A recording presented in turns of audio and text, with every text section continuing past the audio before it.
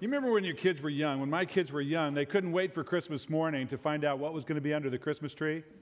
So they'd scurry around the house looking for things. They'd quiz their mom and dad regarding what they were getting for Christmas. So all week long, it's kind of felt like that around here, that every time any one of us saw any one of you just wanted to know what happened last week on Commitment Sunday. You just wanted to get down the nitty-gritty of all those numbers. So Pastor Ty's not here this week. We're still letting commitment cards come in and first fruits come in, but I have a couple of authorized leaks. Can I do that? Just leak out a little bit of information to kind of tease you.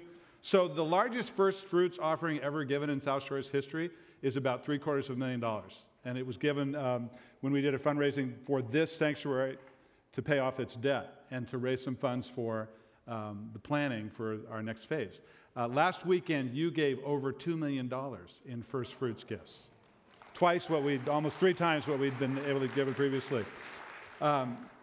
Another hint would be you gave last week more than twice what's ever been raised at South Shores for any building campaign. This is another great number. The other part of it that was something for us to realize is that our goal was that everyone in our church family would have the opportunity during the Inspired Journey to ask of the Lord, what would you like to do? What would you like me to do, Lord? What would be my part in this? And last week, over 300 giving units made commitments, both to our first fruits and to our 3-year pledge, which is, again, more than we've ever received in terms of pledges before. But one of the things that indicates is there's about another, a couple of hundred at least giving units that still have the opportunity to participate. And so we just want to encourage you on the back of your bulletin. It talks about the idea that we'll be receiving commitment cards and first fruit gifts through the end of the year. That we'll give you updates as regard to where we are total-wise, and we'll give you updates when the deacon board meets as to what their decision is in terms of going forward with the building plan. But this is a great day for South Shores. We had great news last week, and we are very much excited. If you have your Bible with you, turn to Exodus chapter 3. And I want you to think about the idea that there are so many fears that we have in our lives. If you watch the news and there are terrorist attacks in Paris, there are shootings in Colorado, there's global warming, there's drought, there's disease, and so much more. And you almost ask yourself, what is it in reality that I should fear in life? Am I going to fear a financial crisis? Am I going to fear an unknown circumstance in my health? Am I going to fear death? But some of our fears and worries are actually a little misplaced. We think of something that particularly fearful for us, like maybe if you're a surfer, your greatest fear is a shark attack. But Newsweek recently said that the likelihood of you experiencing a shark attack is only 28 Americans experienced a shark attack last year. Whereas, that little mutt that kind of follows you around the house, there have been 4.5 million dog bites this last year. So you're much more likely to get bit by your dog than you are by a shark. Even Americans killed in terrorist attack worldwide averages about 35 a year, where Americans who die from seasonal flu is over 35,000 a year. That you're more likely to experience identity theft than you are a burglary. There were only 2.2 million burglaries last year, but over 8.3 million identity thefts. And every time an airline crashes anywhere around the world, we're thinking, I'm not getting on a plane for months. I'll take the train, I'll drive, I'll walk. Well, maybe not walk, but you know what I mean. Well, there were only 321 fatalities in airline accidents last year, or the year before, I'm sorry. Last year there was a big one. But you are more likely to what? Die. 34,000 of us die in America in automobile crashes. The vast majority of those which occur within 5 miles of our house. So sometimes our fears are a little misplaced. So recently I read a book, and I actually want you to write down in your notes. So grab your notes inside your bulletin. You've got your note sheet. Grab it, and just kind of some corner, write the word with. It's the title of a book written by a gentleman named Skye, S-K-Y-E, Jethani, J-E-T-H-A-N-I. And Skye Jethani is an immigrant from India with his family who became a follower of Christ, went to Wheaton College, later went on to Trinity Seminary, and today he's the managing editor of Christianity Today. And he wrote this book called With, Reimagining the Way You Relate to God. And what he offers is an interesting idea about how we deal with fear in our lives through trying to exert some sort of control in our lives. You ever been in that place? Okay, I've got this fear, so I'll exert this control. Maybe I'm fearful of dying in an automobile crash, so I'll be extra cautious, on the highway. Or maybe I'm afraid of choking on something, so I'll be extra cautious with the portions of food that I eat. But he says that really fear and control are the basis of all human religions in his book. Here's how he says it works. He says, we live in a dangerous world marked by chaos, sin, and scarcity. And these dangers cause real fear in our lives because we have little control over them. So we try to mitigate our fear, try to kind of balance out our fear through control, by seeking control in our lives. We even believe we can, in one sense, control God. And here's kind of how we do it. Write in your notes these 4 phrases. Life under God, life over God, life from God, and life for God. And what Jethani talks about in his book is each one of these are ways that we somehow try to seek control over God and over our lives. He says life under God seeks to control God by securing God's blessings through keeping all the rituals and morals of the Christian faith. As if we did all those things, then we're guaranteed blessing in our life and no chaos. And the thought is, he offers, when are we going to learn that control in our lives is an illusion? That no one has that. The second one he offers is life over God, where we say, okay, this is how God works. These are the principles in God's world. This is the laws of the natural universe. I will live by those and expect them to be blessed. And yet chaos always enter into that. Catastrophic incidences occur that. Things that we cannot control or cannot even conceive in our future enter into that. He says others live with life from God, which seeks wealth and prosperity and health to insulate ourselves from all the calamities that are going on in our world around us. Again, the illusion that we could protect ourselves from things we have absolutely no control over, like financial crises or a life-threatening disease. And then he describes that some of us live in this place where we think of life for God, that we think if we do all the right things for God, it's kind of that mentality that maybe a college student will think, maybe if I after I leave college, if I go to Africa and I serve in the mission field there, that God will bless me. Because that's life for God, doing all the right things. But it's foolish to think that we can dictate God's blessings in our lives. And Jethani offers the idea that if you really look at each one of these ideas, life for God and life under God and life from God and life over God, none of them really do anything to alleviate the fears in our lives. They actually leave us dissatisfied with God. But in the midst of that, the Bible offers another alternative for us in terms of our relationship with God and how we would live it and how we would look at the world that we live in and how we would deal with fear and how we would deal with the issue of control. And during this Christmas series, we're going to do a teaching series called God with Us. And God with us is the promise that God makes throughout the Scriptures to his people, from Moses to Joshua, from Solomon to Haggai, from Genesis to Revelation, that his presence in our lives, that God with us is the antidote to all the fear and all the uncertainty and all the selfishness that we experience. And that it's the very coming in the Christmas season of the promised Emmanuel, God with us, that is the answer to our uncertainty and fears. And then we go clutching for this and grabbing for this and some sort of control and dealing with this sort of fear in that sort of way. And God says none of that will work if you will simply just rest in the assurance of the promise of God's presence in your life. Then you can walk forward amongst that chaos. See, there's no greater blessing that could be conceived than for God to dwell amongst his people.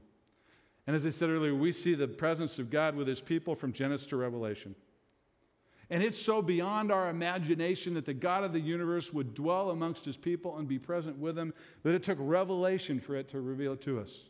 Listen to God's word as it reveals some of this wonderful truth. I just kind of did a little survey of these, and I'd started in Isaac in Genesis 26, where it says, "And the Lord appeared to Isaac and said to Isaac, 'Don't go down to Egypt. Live here in the land where I have you. Stay here for a while, and I will be with you, and I will bless you.'" Or he said to Moses in Exodus 3, which we'll follow up on later, where it says, Moses said to God, "Who am I that I should go to Pharaoh and bring the Israelites out of Egypt?" And God said, "I will be with you." Didn't give him a solution for it, didn't say how he was going to do it, didn't tell him how he was going to organize it, just said, "I will be with you." Or with Joshua in chapter 1, where he says, "Your territory will extend from the desert to Lebanon, and from the great river Euphrates and all the Hittite country to the Mediterranean Sea in the west. And no one will be able to stand against you all the days of your life. For as I was with Moses, so I will be with you also. I will never leave you, or I will never forsake you." The theme is picked up in the New Testament in Matthew chapter 1, when the angel comes to Joseph and says to Joseph, all this took place to fulfill what the Lord had spoken by his prophet, that behold, the virgin would conceive and bear a son, and they would call his name Emmanuel, which means God with us.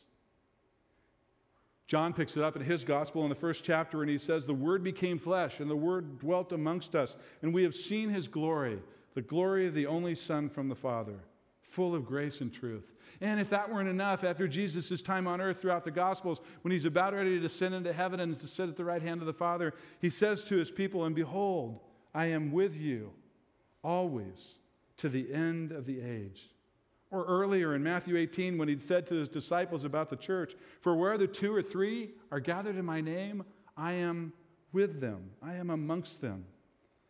Even that great promise in Revelation 21, when you look upon that great city that's the glory of God, it says, and the city, it has no need for sun or moon to shine on it, for the glory of God gives it light.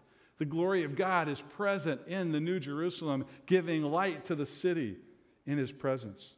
Over 211 times in Scripture, from Genesis to Revelation, God offers his people this promise, I am with you. I will be with you. And today we're going to look at how the presence of God turned the fear and the weakness and the inadequacy and the intimidation of Moses and Joshua into strength and into courage. So if you have your Bible with you, turn to Exodus chapter 3. Some of the verses will be on the screen, but some of what I'm reading, I just want you to follow along in your text or just listen to. And Moses' call in his life was to free Israel. That was God's mission in his life. And as Moses responded to that, he's really responding to the fact that it had been 400 years since Jacob's family had relocated to Egypt, when Joshua had brought them there during that great famine. And initially under Joshua, they had experienced great blessing there in Egypt and great favor with the Egyptians. But as the tribe of the Hebrews grew there in Egypt, they were a threat to the people of Egypt. And so the people of Egypt enslaved them, and they used them in brutal ways, working them 24/7 on their monuments and their building projects. There were various times when they slaughtered their young, which is the story of Moses and how he escaped that. And they beat them miserably. And they come to a place after 400 years of this, that there's this place where God comes and he offers them hope, and he offers them, listen in chapter 3, it says, at this time Moses was tending the flock of Jethro, his father-in-law, a priest in Midian. And he led the flock to the far side of the wilderness. And he came to Horeb, the mountain of God. And there the angel of the Lord appeared to him in flames of fire from within a burning bush. And I think of this, if you're Moses, this is so implausible. And when you think of, here's Moses, who had been born amongst the slavery class, had been rescued from his imminent death as his mom put him into a basket in the river, and then he'd been raised by the Egyptian elite class. And then in his youth, he learned that he truly was a Hebrew, and he experienced great conflict between these two classes. And one day he came upon 2 Hebrews being beaten unmercilessly by this Egyptian slave master, and he killed the Egyptian slave master. And now he was an outcast amongst both people, hated by the Egyptians for this murder, feared and kind of wondered about by the Hebrews because of where he'd been raised and what his background was. And in the midst of all that, Moses fled to Midian. And there he married a priest's daughter. And for 40 years, he was a shepherd of sheep. And whatever confidence, whatever boldness, whatever leadership abilities seemed to just have disappeared. And Moses was kind of a fearful and a timid man. And then God comes to him in this place and appears to him. And I don't know, we get a little sarcastic sometimes or about the idea of how every time an angel or the God appears, that people seem to be afraid. And I want you just to grasp on that. Okay, God appears to you and speaks in a burning bush. How are you feeling? Oh, you're feeling kind of cool and relaxed. And you're fearful. So when he says, do not be afraid, it's just not some kind of moniker that angels say or God says when he appears to people. It was the way Moses felt. He's completely intimidated at this moment that he's standing before the God of the universe. And so he goes on to talk about, so the Lord said to him, Moses, Moses, and Moses said, here I am. And God said, don't come any closer in verse 5. Take off your sandals, for this is holy ground. And then he says to him, I'm the God of your father, the God of Abraham and Isaac and Jacob. And even at this, Moses hid his face because he was afraid to look at God. And then God goes on to tell him in verses 7 and 8 how he has seen the misery of his people, that while he seems to have been silent during these 400 years to the people, he's been present and he has observed what they are going through and the fear and anxiousness that is in their lives, and that he has come to address it. But what Moses feels in this moment, what Moses is experiencing, is inadequacy regarding the mission that God has given him. That when God appears to Moses, Moses is fearful. Moses feels inadequate. He's saying, "Who am I, Lord, that you would use me to free the people from Egypt and to move them out of captivity?" And God offers him this wonderful promise in the midst of this thing, and God appears in his own initiative, and he appears in this bush, and he speaks out to Moses. And he says things like, "I am the God of your fathers," evoking this covenant promise that not yet faded away in the life of Moses or the Hebrews. That this promise that had been given in Genesis 12, that God would bless them and he would multiply them and he would use them to bless the others and he would give them a promised land. And he'd measure out that promised land in terms of great size and great distance and great influence. And that rang in their ears, but it had been so long since they'd heard it. And here was God showing up again, present with his people, in the middle of nowhere, with someone who's a nobody. And really what he's identifying there is that God's faithfulness in the past offers reassurance in the present and the future. We experience that in our own lives, that when we come to a new crisis, a new fear, a new place where we feel out of control, one of the places to kind of ground ourselves is to say, you know what? The God who has worked in my life in the past, it was real. And I understood it as God's presence in my life and God's guidance. And who am I to think that he would abandon me now in this one and just kind of leave me dangling? Because that's not who he is. He desires to be present with his people. Well, Moses goes on in verse 11 to ask this question. It's one of 5 protests that he offers. It's a sense that Moses kind of beats on God here to say, really, me? I'm the one you want to use? In his inadequacy, he kind of says, God, me? And all these kinds of things. Well, the first one he says, who am I that I should go to Pharaoh and bring the Israelites out of Egypt? He's not really eager to be the self-styled deliverer in this moment. He's timid. He's unsure of himself. He shrinks back from the self-assertiveness that had been a part of his life when he saw himself as part of the elite class in Egypt. Moses had serious doubts about his qualifications. He had serious feelings of inadequacy in this moment. And in response to him, God offers this in verse 12. He says, and God said, I will be with you. And God said, this will be a sign for you that I have sent you, that when you bring the people out of Egypt, you will worship God on this mountain. And even then, Moses said to God, suppose I go to the Israelites and say to them, the God of your fathers has sent me to you, and they ask me, what is his name? What should I tell them? This is kind of his second query. Really, me? What should I tell them? You've got to give me something as an answer here, Lord.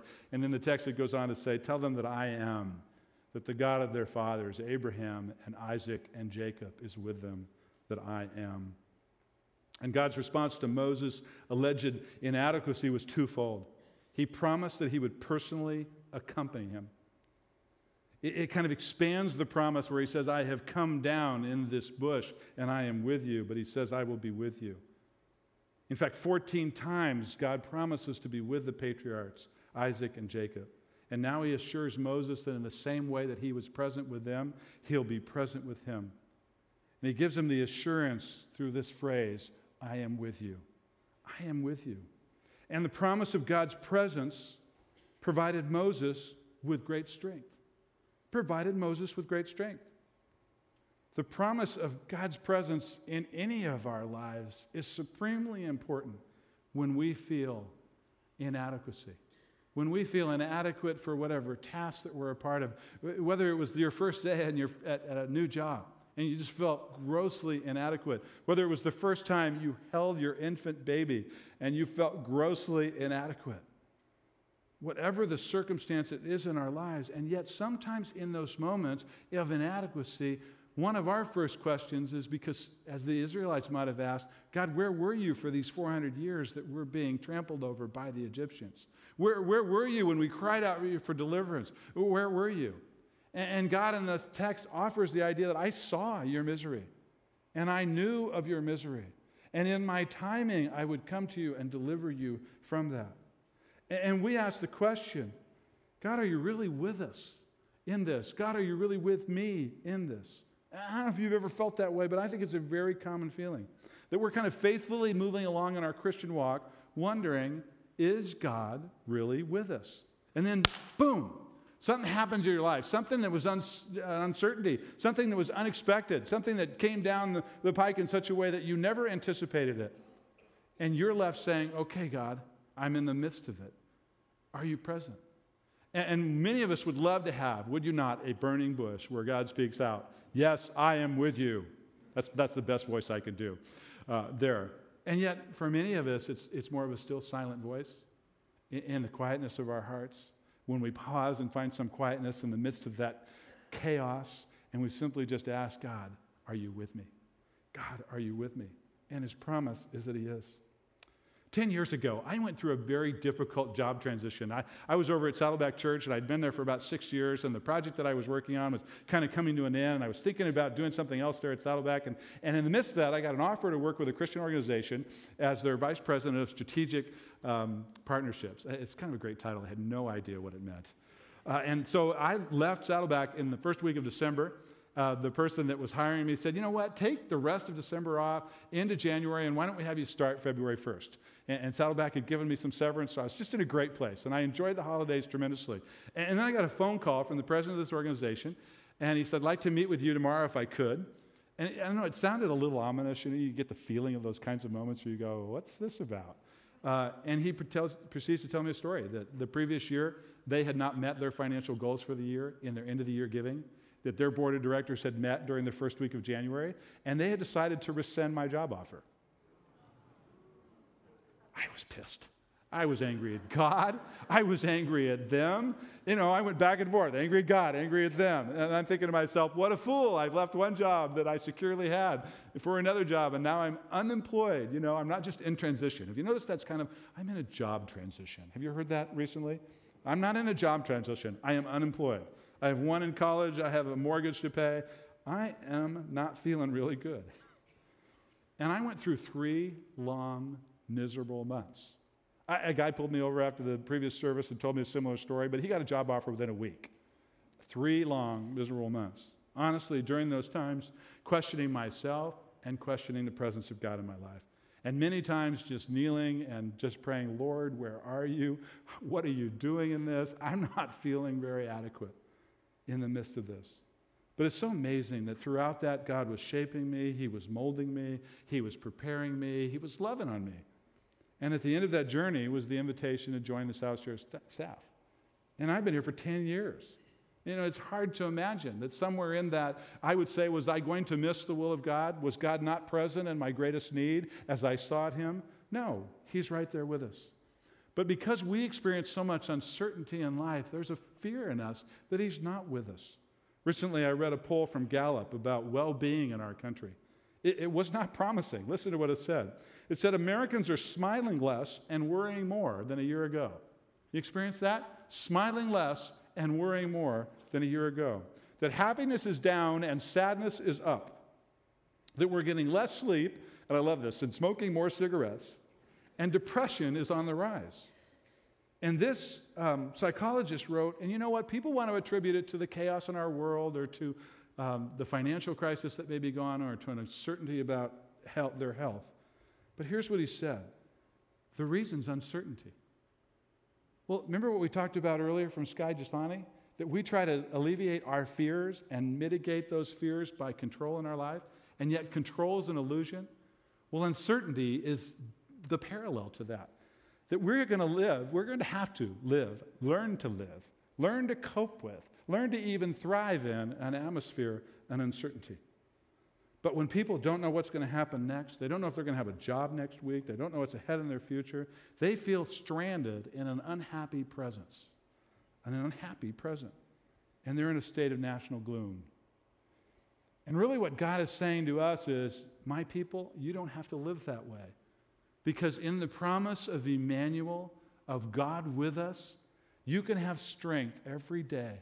That in the midst of your inadequacy, and he understands our inadequacy, you can feel strength before God. God takes all of Moses' feelings of inadequacy, and through the assurance of his divine presence, he strengthens Moses so he's able to fulfill the mission that God has given him. The second person we want to pick up this week is Joshua. And while Moses was called to lead the people of Israel out of Egypt, Joshua is now called to lead the people of Israel into the promised land. Joshua is called to be the successor of Moses. If you turn in your Bibles to Deuteronomy 31, kind of put your finger on verses 7 and 8, and I'll kind of catch up with you there. For centuries, the people of Israel had anticipated this great land, this great promise from God, since Genesis 12. And at the close of the book of Deuteronomy, we have the experience where Moses has been leading the people out of Egypt. He's been leading them through these 40 years in the wilderness. He himself was not able to go into the promised land because of the sin that he committed. This entire generation has had to wander around in the wilderness until a new generation would come that would believe in God and trust in his presence and move in to the promised land. So Moses would not be the person to lead them, and Joshua would be. And in Deuteronomy 30, Moses offers this kind of dialogue with the people where he says, if God goes with you because of your obedience and because of your trust in him, you'll experience victory as you move into the promised land. But if you ignore God and you're not obedient to him, God will not go with you into the promised land and you will not experience victory. He assures them of his presence in the midst of their obedience. And then in chapter 31, the Israelites are given notice that Moses will not go with them, that they will have a new leader, and that leader will be Joshua. And in verses 7 and 8, it comes to this point where it says, and then Moses summoned Joshua, and he said to them in the presence of all Israel, be strong and courageous, for you must go with this people into the land that the Lord swore to their ancestors to give them, and you must divide it amongst them as an inheritance. And the Lord himself goes before you and will be with you, and he will never leave you or forsake you. A promise that's renewed in Hebrews on the cover of your bulletins. Do not be afraid. Do not be discouraged. And Joshua, this command from God and from Moses is repeated continuously almost in Joshua. And you wonder why. Why do they keep telling Joshua, be strong and courageous? Well, it's because Joshua feels just the opposite. Joshua experienced intimidation regarding the mission that God had given him. When Joshua heard that the mantle of leadership was going to be transferred from Moses, this great leader who delivered them from Egypt, to him, he felt intimidated. He felt unprepared for that. He needed courage and strength in that moment. He needed to be strong and courageous. He needed to be reminded to be strong and courageous. But what we need to see is, why did God tell him be strong and courageous? Did he just kind of tell him, muscle it up, get to that place where you feel good about this situation, just ignore all the inadequacies in your life or how you might feel intimidated or what an awesome leader Moses was. Just ignore all that and, fight through it. Fight through that emotion. He says, no, this isn't a human thing that you're going to experience. He says, the only way you're going to feel strong and courageous is what? If you know that the God of the universe who walked with your ancestors, Abraham, Isaac, and Jacob, and Moses, walks with you.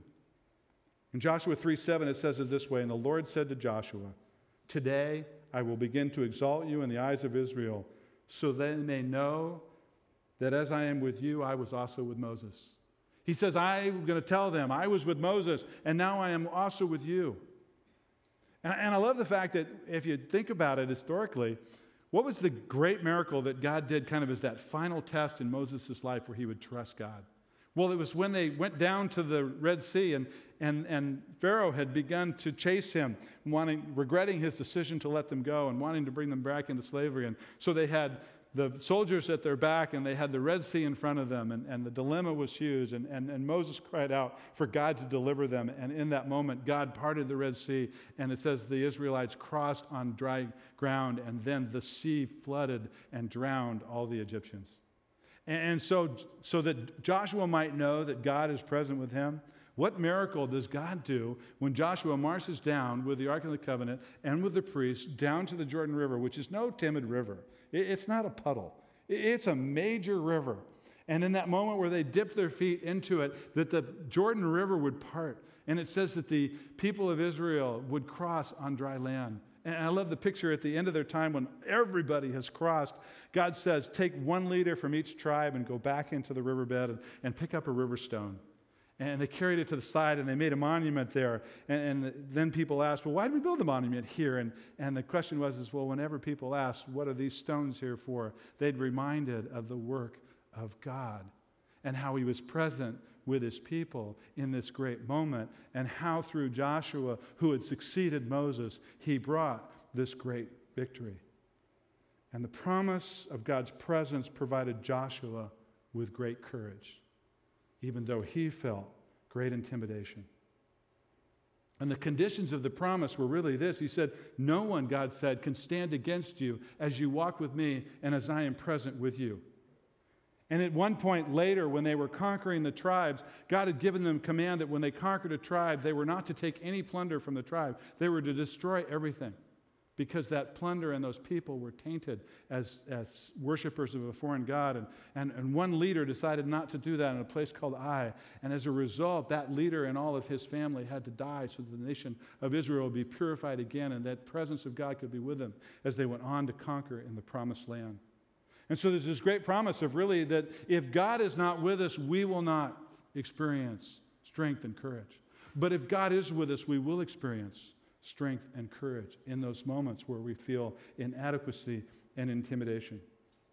I like to think of it in terms of this question: how big is your God? What does it mean to have God present with you in your life as you walk through the circumstances of your life? Do you kind of have a wimpy God who takes care of little things in your life, but not really the big things? Or do you kind of have a medium-sized God who you trust in this, but the really big things you jump in and try to take control over? Or do you have this really big God that walks with you in every circumstance and every moment, and you turn to for trust?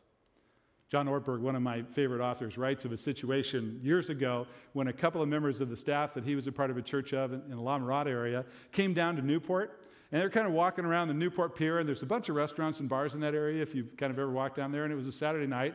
And he noticed that inside this one bar, a fight had broken out. And the fight had kind of spilled out into the street. And these three guys are just pounding on this one guy. And he and his friends are kind of looking at each other and thinking, what are we going to do? And we should do something. And these guys are pummeling this guy. And he kind of walks over and he says, stop that. And nothing happens. I mean, there's no change. These guys just continue to pummel it. So he just kind of raises his voice a little louder. He says, stop that. And nothing changes. They just continue to pummel this guy. And he's thinking, these guys aren't intimidated by me at all, or my friends. And then all of a sudden, the fight stops. And the three guys that are pummeling on this guy just kind of shrink back. And the guys have no idea why this has happened until their eyes kind of follow over their shoulders what the other guys are looking at. And behind them is the bouncer who's just come out of the bar. And they don't know his name, but they're going to call him Bubba. Because Bubba's at least 6'3", and he's about 300 pounds, and it's not fat. And Bubba is chiseled. And Bubba has said, just through his look, knock it off, guys. And these guys shrink back. And then Ortberg writes, he says, cool. Wouldn't it be cool to think about going through life with Bubba right behind you? Like in every circumstance you walk into, people just shrink back in fear of you because you got Bubba with you. And then he kind of goes, well, that's stupid. I don't have a Bubba with me. I had a Bubba with me in that circumstance, but I'm not going to have a Bubba with me through life. And then he says, you know what I do if I have a big picture of God? I do if I have a big picture of God. I have someone who's always there with me. I have someone whose presence is able to help me not to fear. I have a great big God who's called me to do something in my life, who's called me to a mission that I feel inadequate for and intimidated by. But because he's with me, I can have strength and courage in that moment. Well, just as Moses was called to deliver the people of Israel and Joshua was called to lead them, the scriptures tell us that Jesus came and he was called to save us. In Matthew chapter 1, the scriptures tell us this: and Joseph, son of David, do not be afraid to make Mary home as your wife, because what is conceived to her is from the Holy Spirit. And you will give birth to a son, or she will give birth to a son, and you will call him Jesus, because he will save his people from their sins. And all this took place, the scriptures tell us, to fulfill what God had spoken through the prophet. For behold, the virgin shall conceive and bear a son, and they shall call his name Emmanuel, which means God with us. And what we learn here is this: the promise that had been made to Abraham and to Isaac and to Jacob and to Moses and to Joshua, that had been made 211 times throughout the Old and New Testament, God renews in this moment when he says that in Jesus, God is present with his people, that God is with us. It's kind of unique because throughout the scriptures, Jesus, throughout the Gospels, particularly during his time on earth, he's never called Emmanuel. He's always called Jesus. And some have speculated that really Emmanuel was a title given for him, God with us, and that Jesus was his name, God saves. But in the advent of Jesus, Christianity is set apart from all other religions because we have the very presence of God dwelling amongst us, God incarnate, the Son of God who came to dwell amongst us. Rather than looking at God purely from a human perspective and hoping that he will alleviate our fears and help us to kind of mitigate the chaos that's in our lives and give us some measure of control over the way that we live our lives, Jesus comes into our lives and says, I am with you. I am present with you. And I will be with you forever.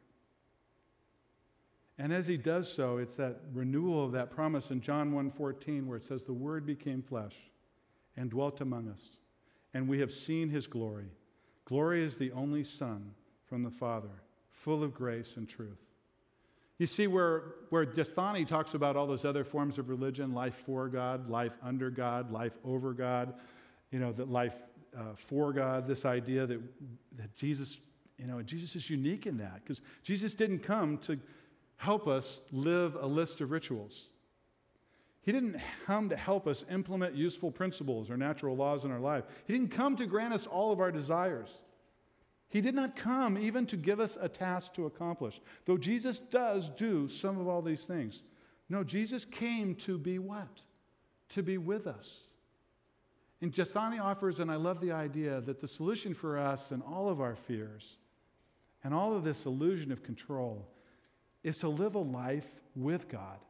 Not a life under God, not a life for God, not a life from God, not a life over God, a life with God, where God is to be treasured, where our life and all of our experiences are lived in light of our relationship with God, where the indwelling presence of God comes through his Holy Spirit in our lives, indwelling us and helping us with our fears and guiding us, where the cross is central to the idea of how we live our lives because it's the admission of I can't be perfect, that there was only one who could be perfect, and he died on the cross for our sins, and because he did that and reconciled man to God, I now can live as I am with an adequacy and an intimidation, but I can have strength and courage because I know that God is present with me.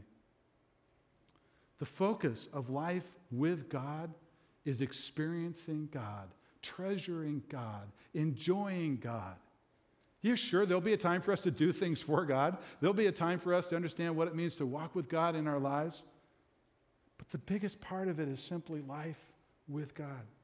And here's my prayer for all of us during this Christmas season, that we'll choose life with God during this Christmas season, that we'll choose life with God. Would you join me in prayer? Maybe there are some here this morning in this place who have never chosen life with God. My encouragement to you would be to do so right now. What you need to do first is simply just admit you're a sinner, that your sin separates you from God, just as it separates each one of us from God. And second, believe in Christ. Believe that Christ died on the cross, a substitutionary death for your sins, for my sins, for all of our sins, and that through him we can be reconciled to God. And then finally, choose life with God, following his path, seeking his will for your life. You can pray a prayer just like this. God, I know that I'm a sinner, and I admit my sin today. I know that Christ died on the cross for me. I believe that his death reconciles me to you. Today, I choose life with you, God. If you prayed that prayer, I'd encourage you to maybe tell the person that you came with today. Maybe share it with one of our staff or one of our leaders. Even come back to me in the foyer after the service. But you've embarked on a journey that's different than any other journey because you have chosen life with God. Heavenly Father, we are so grateful that in the midst of all of our fears, in the midst of all of our inadequacies, in the midst of all of our anxiety and worry, that you are present with us. That just as you made that promise to Abraham, to Isaac, to Jacob, to Moses, to Joshua, through Jesus to his church and to his people as it extends to us today, that you dwell amongst us, that you promise never to leave us or forsake us, and that in your presence you offer us strength and courage to live the life that we're designed to live with you. Help us to choose you. Help us to choose life with you each and every day. We pray these things in your Son's name. Amen.